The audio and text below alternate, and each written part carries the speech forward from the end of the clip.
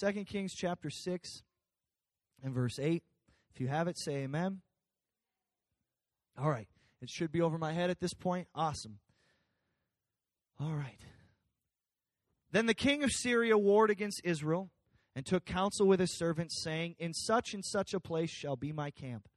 And the man of God sent unto the king of Israel, saying, beware that thou pass not such a place, for thither the Syrians are come down.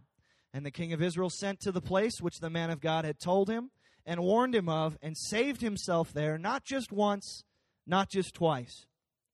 Therefore, the heart of the king of Syria was troubled sore for this thing, and he called his servants, and said unto them, will you not show me which of us is for the king of Israel? And one of his servants said, none, my lord, O king, but that prophet named Elisha that's in Israel telleth the king of Israel all the words that you speak in your bedchamber. And he said, go and spy where he is, that I may send and fetch him.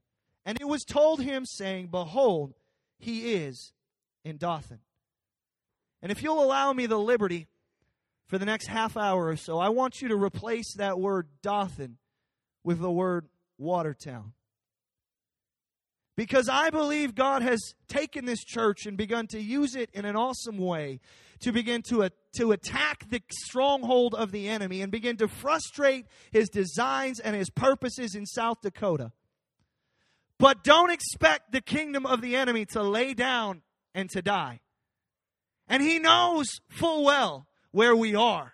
He knows full well where we're at on the map, and we are in Watertown. He continues in verse 14, therefore he sent horses, chariots, and a great host, and they came by night and compassed the city around. And when the servant of the man of God was risen early and gone forth, behold, a host compassed the city, both with horses and chariots. And the servant said unto him, alas, master, what shall we do? How shall we do? And he answered, fear not, for they that be with us are more than they that be with them. And Elisha prayed and said, Lord, I pray thee, open his eyes that he may see. And the Lord opened the eyes of the young man, and he saw. And behold, the mountain was full of horses and chariots of fire round about Elisha. And I believe with the help of the Lord for the next few moments, our spiritual eyes are going to be opened to what we're facing in Watertown. But not only open to what we're facing and what you're going through. And I believe many of us are facing a struggle right now. Many of us are facing a feeling of fatigue and tiredness right now. But God is about to open some eyes, and He is going to show us that those that are with us are greater than those that are against us. Those that are with us are stronger than those that are against us. I'd like to entitle this simply, Breaking the Siege. Let's pray together. Father, I ask that you would move in this place. I ask, Lord, for your anointing upon my lips. I ask, Lord, that you would loose me to flow in the Holy Ghost. Let me be sensitive to what you're trying to do in this service. Anoint my eyes, anoint my ears, that I could hear and see, God, what you are trying to do. I want to operate, not my will, but thy will be done. In Jesus' name, amen. Why don't you slap your neighbor and tell him, break the siege. Slap your other neighbor and tell him, break the siege.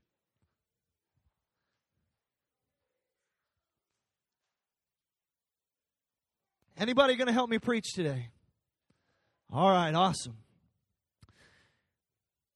Now, to lay some foundation for this, I turn to a passage of Scripture that most of us could probably quote or know quite well by heart. But that is found in Ephesians chapter 6 and verse 10. Finally, my brethren, or at the end of everything, be strong in the Lord and in the power of His might. Put on the whole armor of God, that ye may be able to stand against the wiles of the devil. As a little reminder, we do not wrestle against flesh and blood, but we wrestle against principalities, we wrestle against powers, we wrestle against the rulers of the darkness of this world, and against spiritual wickedness in high places. Because of all of that, We are to take unto us the whole armor of God, that you may be able to withstand in the evil day, and having done everything else, stand. Now, I know I've preached about warfare a number of times lately, but if you would humor me for the next few moments, I believe God has laid something on my heart to provide direction and to provide a little encouragement to our church. I get an easy role sometimes. Pastor has to handle the vast majority of the speaking that goes on here. And every once in a while, I get to step to the pulpit and I get like a month to prepare, and I get to pray and I get to fast and I get to seek God for a word. And I believe He gave me one if I could just get my flesh out of the way and get it to you. 2018 has been an incredible year. It has been a magnificent year. Battles have been fought. Personal battles have been fought for prayer, for fasting, for devotion. Battles over family have been fought. Battles against addiction have been fought.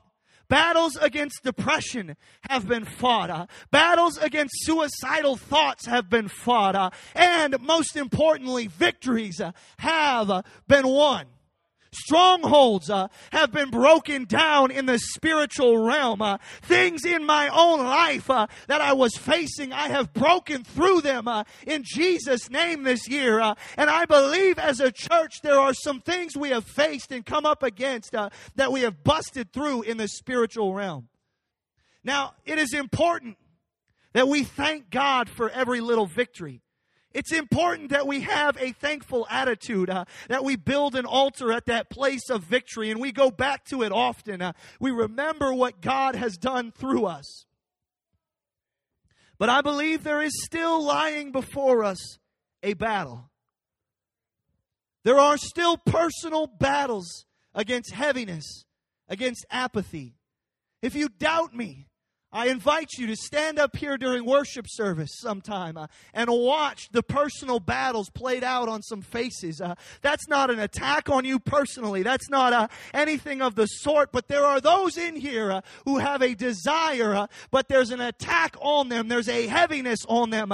There's an apathy on them, and it is sucking their desire for devotion. It's sucking your commitment to prayer right out of your life. It's sucking your hunger for a relationship with God right off of you. There is an ongoing battle against hopelessness and heaviness that is in this region. These are not open and decisive battles, but rather I believe it is an ongoing siege against the kingdom of God. Now, siege warfare is a fascinating study.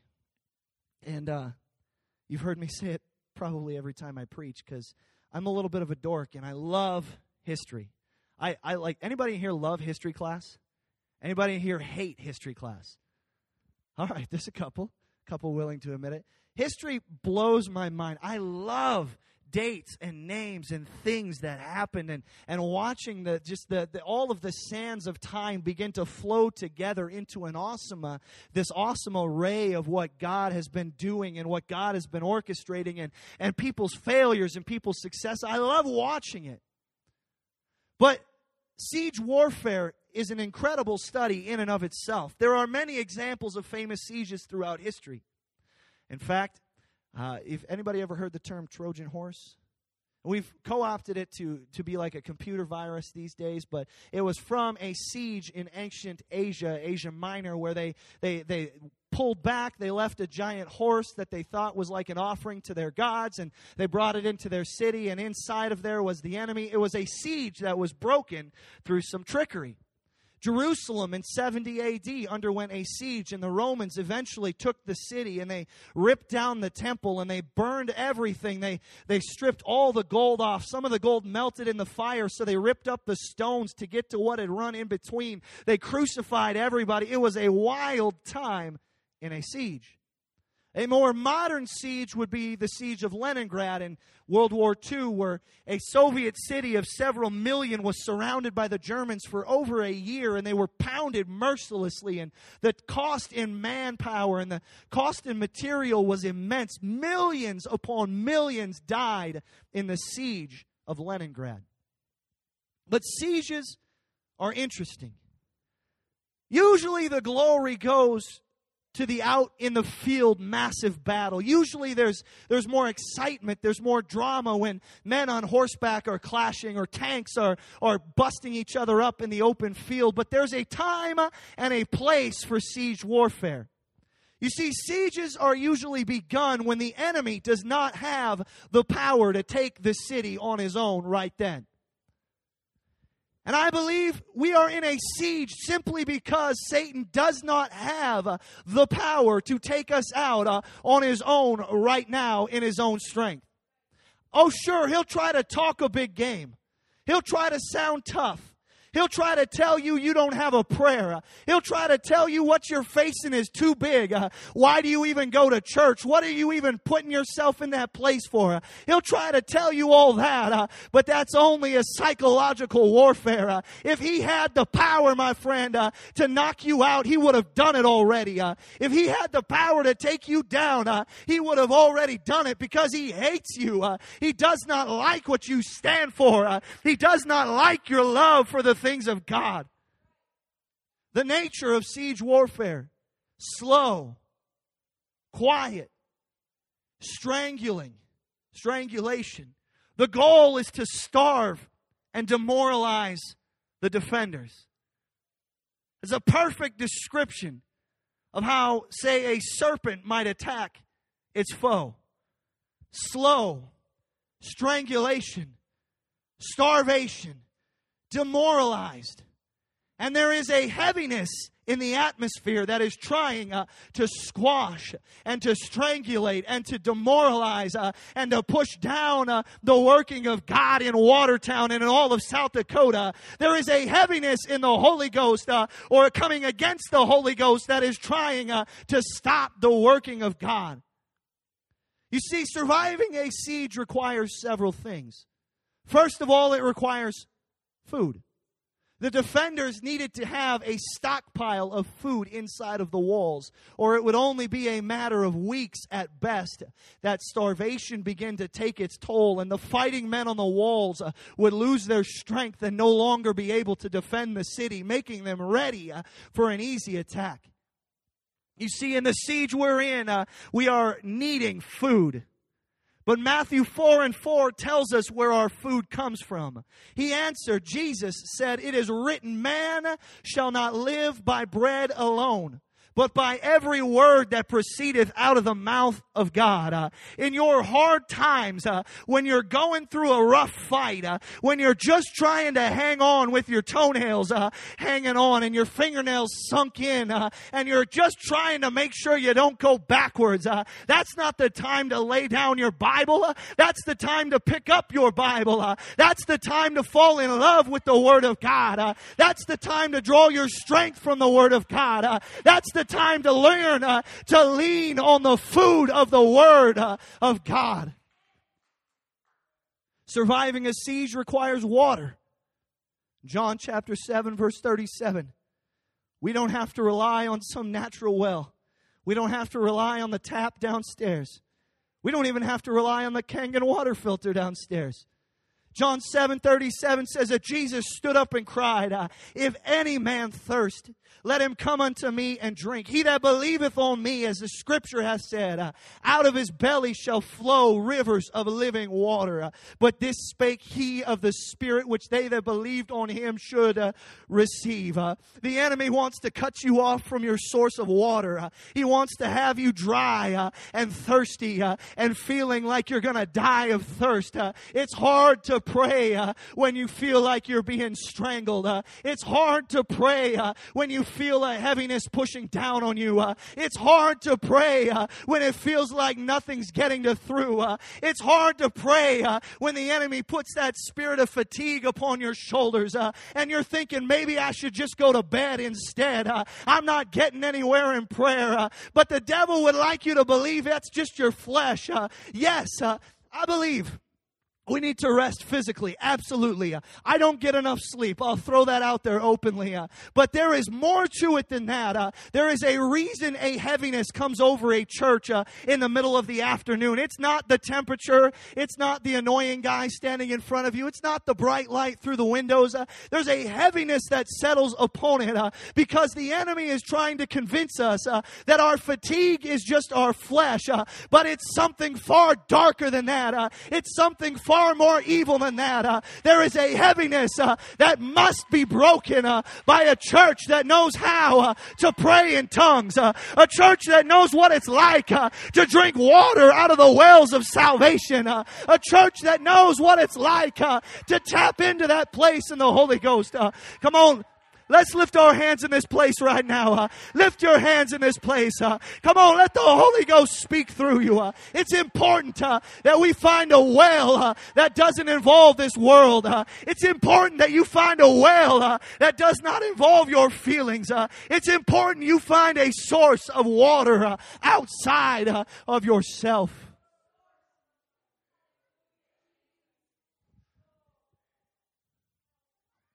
I want to tell somebody right now, what you are feeling is not just your flesh.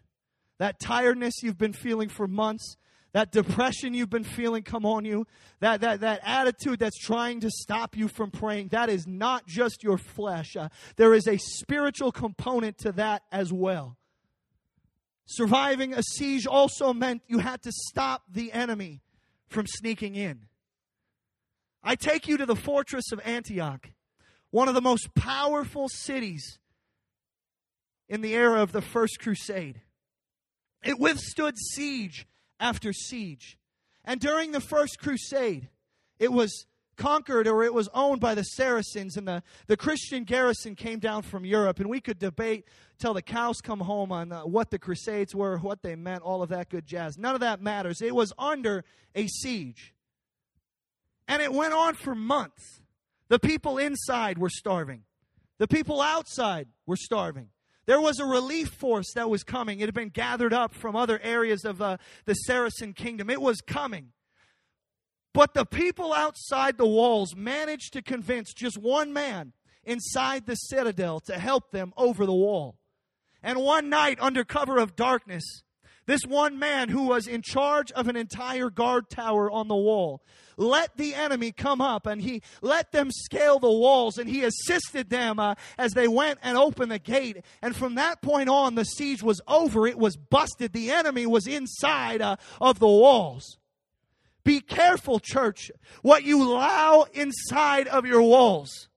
What Pastor preached last week, that lock of consecration of being holy and separate from this world is so critical in the fight that we are in. It is so important in the fight that we are engaging in because what you allow to come through the wall, what you allow to come over the wall will absolutely affect what goes on in your castle.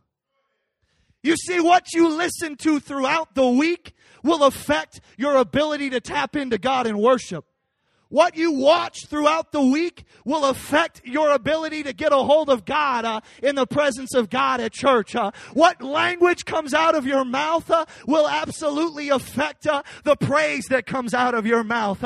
If you've got a bad attitude out there all day, don't be surprised when you come to church and everybody else is spitting and snotting and screaming and going crazy and you don't feel nothing.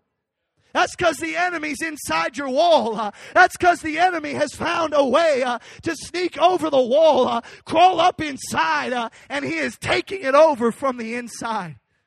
That is why our pastor preached so skillfully, so anointedly last week about the need to be separate, the need to be holy, the need to be distinct from this world. A little leaven leaveneth the whole lump. Well, I'm not watching pornography. Yeah, but you're watching movies with nudity and sex scenes in them. What's the difference? Well, I'm not like out killing people or anything like that. Yeah, but you're glorifying those that are singing about it and enjoying it and giving them your money. What's the difference? Don't let the enemy sneak his little way into your castle. Don't let him sneak his way over the wall. The only reason that fortress fell is because somebody on the inside was willing to betray everything just for a little piece of what the world was going to offer. Another example being the Great Wall of China. A very effective structure, yes, massive structure. But every time it was conquered, it was right through a gate. Somebody was bribed to let something in, and China was conquered. It's interesting that Elisha finds himself in another siege in the same chapter. If you skip ahead to chapter 6, verse 24, it comes to pass that the king of Syria, after his last licking at the hands of Elisha and at the hands of God, he gathers up all of his host. He goes up, he besieges Samaria. There was great famine in Samaria, and behold, they besieged it until an ass's head was sold for 80 pieces of silver. And the fourth part of a cab of dove's dung was sold for 5 pieces of silver. And as the king of Israel was passing by upon the wall, there cried a woman unto him, saying, Help, my lord, O king. And I believe fully there are many in our community that are crying desperately for help. But listen to what the king said. If the Lord's not helping you, how can I help you? Out of the barn floor? Out of the wine press? I don't have any way to help you. This world does not have an answer. This world does not have the response. Yes, they can throw money at it. They can throw social problems at it. They can throw little programs at it. But it's not going to fill that emptiness and that longing that is down inside each and every one of us for a Savior. The king said unto her, What aileth thee? And she answered, This woman said unto me, Give me thy son, that we may eat him today, and we will eat my son tomorrow. It's an incredible passage of Scripture. The things that a siege will cause people to do. Not only are they eating the heads of donkeys and hopefully just using the pigeon poop for fuel, but it's not very likely. Now they have crossed a line to a place where they begin to consume the young among them. Verse 29 says, We boiled my son and ate him. And I said to her the next day, Give me your son so we can eat him. And she hid her son. And it came to pass when the king heard the words of the woman that he ripped his clothes. He passed by on the wall. The people looked, and he had sackcloth within upon his flesh. Sieges by their nature will take out the weakest among us first. And the devil would like nothing more than to choke out the children. He would like nothing more than to begin to squash younger saints. He would like nothing more than to begin to tell established saints in this church that he's coming after your kids. He would like nothing more than to tell you that he's going to take them from you. He would like nothing more than to tell you that your brother and your sister is never going to serve God. He would like nothing more than to get you to begin to consume the young among us. And Elisha is right there in the siege with everybody else. He's going through it just like they're going through it. The man of God is facing the same thing. We read about his predecessor Elijah. Ravens would come and bring him food, and then he was fed from a bottomless barrel of meal and oil from a little widow woman. But we read nothing about God providing for Elisha other than the fact he's in the same city going through the same hardship that everything else is. And in chapter 7, verse 1, the narrative reaches a critical point. And the word of God comes to Elisha, and he says, Thus saith the Lord, Tomorrow about this time shall a measure of fine flour be sold for a shekel, and 2 measures of barley for a shekel in the gate of Samaria. Hear me right now. God is not a God of secret or small victories. He's not interested in just a tiny little victory here and there. Our God is a big God. He's a God of big victory. He's a God of triumph. He is a God of overcoming. He is not, like we've already said in this service, in a close contest with the devil. He has defeated him. He has beaten him. In Colossians chapter 2 and verse 15, it's not on the screen, but it said that after he came through the cross and he came with the keys of death, hell, and the grave in his hand, he had already triumphed openly over the devil. He'd already made a show of him. He'd already put his feet on his neck. He's already beaten him. 2 Corinthians 2 and 14 says, now thanks be unto God, which always causes us to triumph in Christ. Always triumph in Christ. Not occasionally, not every once in a while, not maybe if we get lucky. Always. If you look at that word, it means every time. Not just sometimes, it means every time. Always triumph in Christ. You might be in a long battle right now, but I'm here to tell you, you hold on long enough and you're going through. You hold on long enough and the God that maketh us always to triumph is going to take us through. And so here's Elisha when it looks hopeless. The king has sent somebody for his head, and he prophesies that by tomorrow they're going to be eating Twinkies and fry bread and whatever awesome little thing that they could find. You see, God is a God of victory and breakthrough. And the people went from pigeon poop to fine flour in one day. That breakthrough in your family that seems so distant, it's coming. That revival in this church and in this region that feels so faint, and the 40 souls that were prophesied over that we have yet to see, it's coming. I refuse to give in to that attitude of hopelessness and fear that would try to get us to give up, to lay down and die. It is coming in one moment, in one day. It's coming. Just hold on. Hallelujah. Hallelujah. There were a couple of lepers sitting outside the gate. The lepers were in a tough spot. Society didn't really care for them anyways. And now with the siege inside and the fact that everybody's willing to eat pigeon poop and boil their kids, there's no more food coming over the wall for the lepers. And finally, the situation got bad enough that it stirred them to action. You ever wonder, it's not in my notes, but you ever wonder how come sometimes we have to wait until it gets so bad before we get stirred to action? How come we have to wait until we literally can't see the bottom when we're looking up for action? The Syrians didn't want them either because they would have brought disease to the camp. And so here are these lepers with nothing to lose. And they decided, you know what?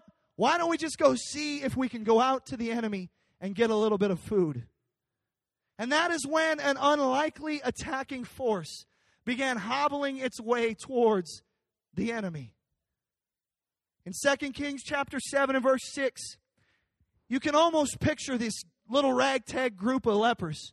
One guy's got a lower leg missing, and he's on a crutch. The other guy is helping him along, and he's got an arm missing. They're just dragging their little carcasses over to the camp of the enemy. They don't look like anything special. They don't look like much. But it was a group of people with nothing to lose. It was a group of people that was desperate and looking for an answer to the dilemma that they were in.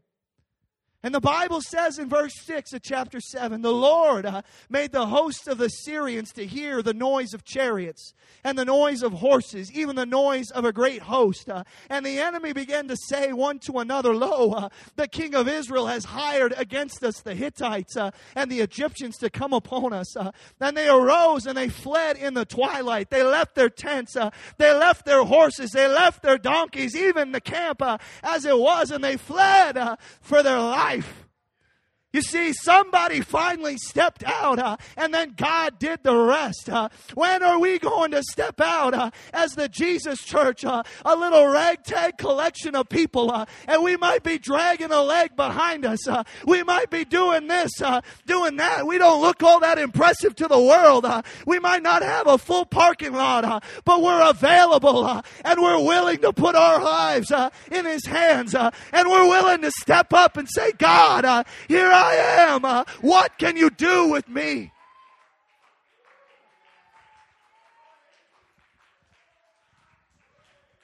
You see, somebody stepped out, and then God did the rest. And church, that's where we step in. The prince of the power of the air in South Dakota has a stranglehold of hopelessness and heaviness. And God is going to use this church to break it. Not only in Watertown, God is going to use this church to break it off of this region. That hopelessness, that depression, I speak to it right now in the name of Jesus. You are broken. Your days are numbered. You are defeated and you are gone. Nothing can stand against the church of the living God.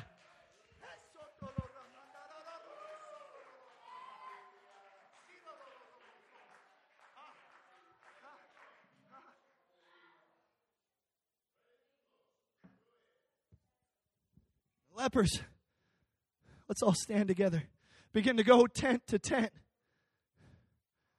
rejoicing, enjoying the food. Hear me. I believe in this story we are the lepers. We have walked towards the enemy camp. Our church from a year ago is completely different right now. We have seen the enemy turn tail and run. And we can go from tent to tent and enjoy the food and rejoice and have it. We can go every Sunday and have an awesome knockdown, drag-out Holy Ghost service every Sunday if we want to. But look what they said in the next verses.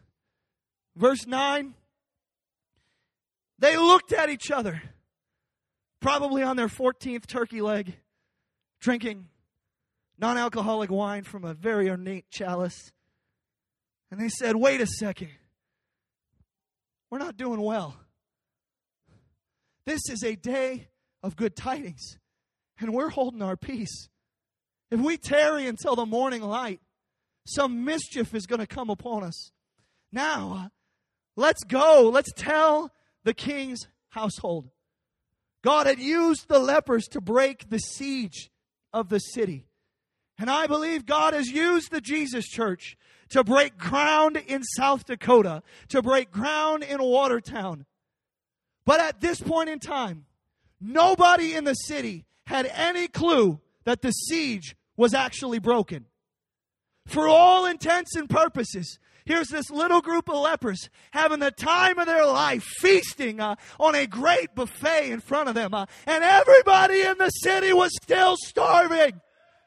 Everybody in their entire country was still eating their children, still eating pigeon poop, and still going through everything that they were going through. And finally, they came to their senses and realized, wait a second. It's still a siege in the city. If we don't tell them, they don't know that the way has been made. If we don't tell them, they'll never know that they don't have to live in hopelessness. If we don't tell them about Jesus, they're never going to know that they don't have to live in depression. If we don't share the gospel, they're never going to know that they don't have to live in addiction. If we don't share what God is doing in this building, then the siege outside of this building goes on. I'm not quite sure how to end this service, but I believe God wants to do something mighty in this place. If you're hungry to break the siege, not only in your own life, but in this entire area, won't you flood this altar? Why don't we come in together up close? It's a little different, I know. But if anybody is desiring to see something different in your own life, won't you come? If you feel like you can't tap in to the presence of God, you need to be in this altar. If you're facing a dark situation, you need to be in this altar. If you've just gone through a battle in your life and you're trying to recover and get back on your feet, you need to be in this altar right now.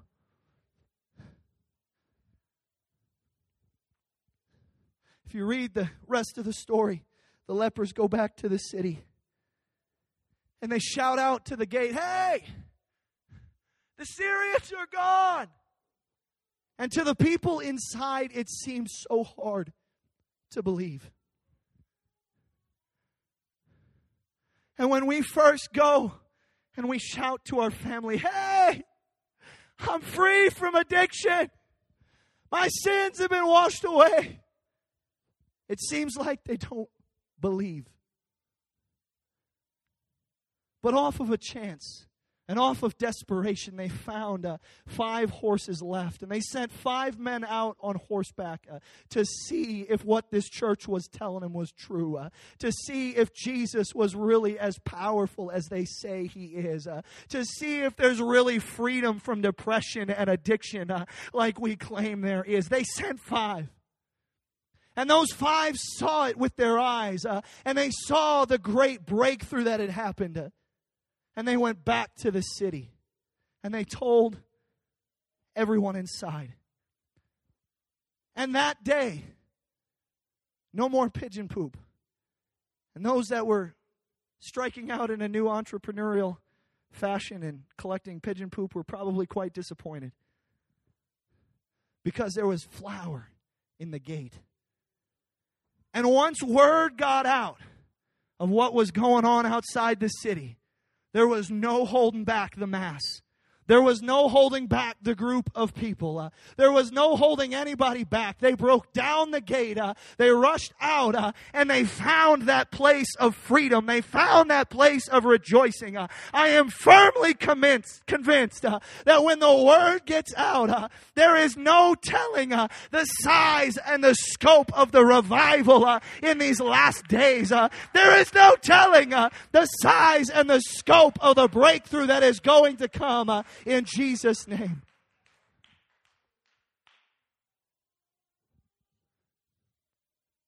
But all along the way, there's a siege against hopelessness. There's a siege against heaviness. And right now, I'm about to quit preaching, and I'm going to tell you what's going to happen. I'm going to quit preaching. We're going to enter into an altar call for a few moments.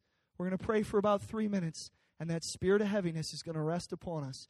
And we're going to decide, oh, that was a good sermon. Man, Jared was really yelling today. I hope you say that. That'd be nice. That'd be really, really handy. Unless a little ragtag bunch of people decides, I'm going to fight and I'm going to overcome. If you're with me today and you are interested in just taking out once and for all that hopelessness in your life, would you lift your hand? All right, awesome. There's a vast majority of the people in this room. If your hands are not raised right now, I want to encourage you. This is not hype. This is not emotion. Yes, I am passionate. I was passionate in the world. I was loud and obnoxious in the world, so I'll be loud and obnoxious in the church. I'll be even louder, even more obnoxious, because I'm passionate about seeing what God wants to do come to pass. So here's what we're going to do.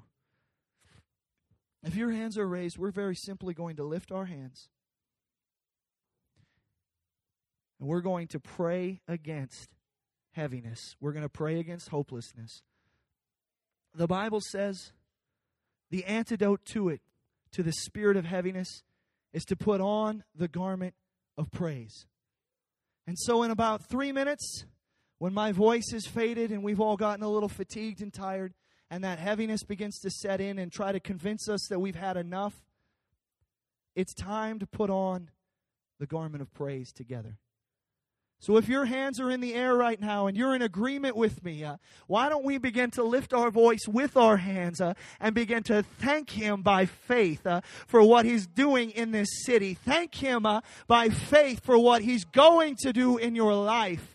Why don't we thank Him by faith right now for breaking bonds of addiction? If you've won any battles this year, go ahead and thank Him. If you've won any fights this year, go ahead and thank Him. If you've taken out any enemy in your life this year, you go ahead and thank Him. Come on, lift your voice. Let's do it together in Jesus' name. God, I thank You that I could overcome in a battle against